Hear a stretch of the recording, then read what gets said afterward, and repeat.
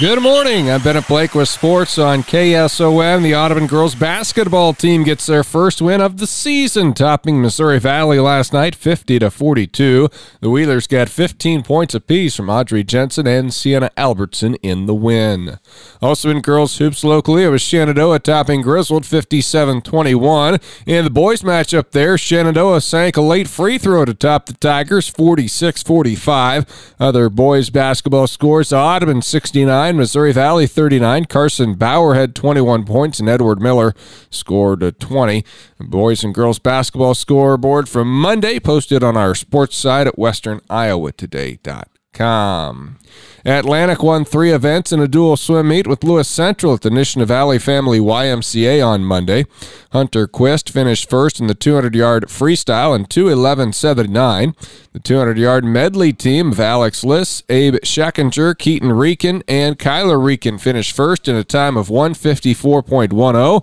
It was Rieken, Quist, and Liss winning the 200-yard freestyle in a time of 1:40.67. The Trojans, the second-place finishers, were Quist in the 100 backstroke in 1:14.87. Kyler Rieken, runner-up in the 100-yard fly, 1:04.92. Keaton Rieken, second in the 100 freestyle, 53.20. And Abe Scheckinger, second in the breaststroke at 1:17.18.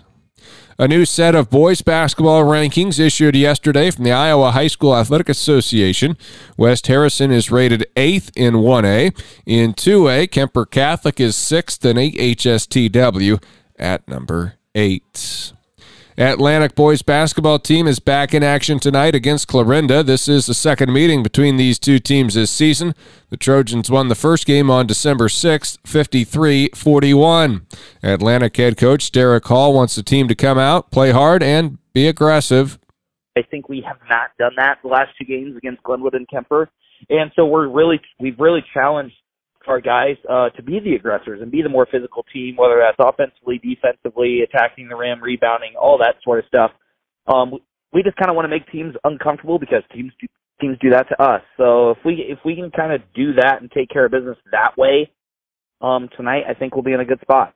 Taden Brown, averaging 11 points per game, leads the Cardinals offensively. He also leads the team in steals with 26 and averages 3.7 rebounds per game. He is probably one of the most aggressive point guards I've seen in the Hawkeye 10 this year. He really gets downhill and he wants to attack the rim and he wants to score.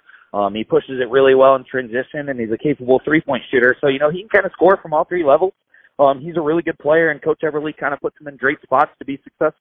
3 players average in double figures for the Trojans. Colton Rasmussen at 14.6, Carter Pellet 10, Jackson McLaren 10 points per game. Pellet leads the team in rebounding at 11 a contest. The boys' game will follow the girls' contest, which tips at 6. Both games on 95.7 FM and a video stream at westerniowatoday.com. The Nottoway Valley OM Wrestlers will be at home tonight for a quadrangular with North Polk, Sadell, and Van Meter. Wolverines are ramping things up as they head towards a stretch run. Despite being without a couple of wrestlers on Saturday, they still found a way to finish 4th out of 18 teams at Tri-Center. Other kids wrestled really well.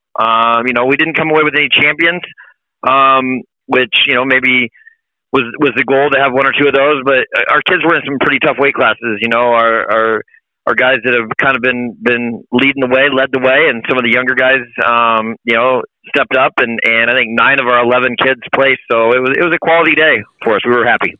Trent Warner's runner-up finish was a top individual placing. Coach Brad Honnold's group also got 2 key dual wins last week, beating Lennox and Martinsdale St. Mary's.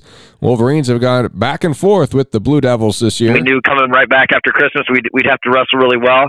And again, we were a little short-handed, but the guys stepped up, and it was just a good, solid duel. And we love to have a competition like that. They're a good quality team. Their kids come out and battle, and our kids come out and battle. And we just have good mutual respect for their coaching staff and their kids, and it's fun to go to battle in those situations. So getting the win there and getting the win against Lennox was good. Kean Stevie, Zachary Gebby, Carmine Shaw, Ashton Honnold, and Trent Warner, all with at least 20 wins on the season for Nottoway Valley OM Boys Wrestling.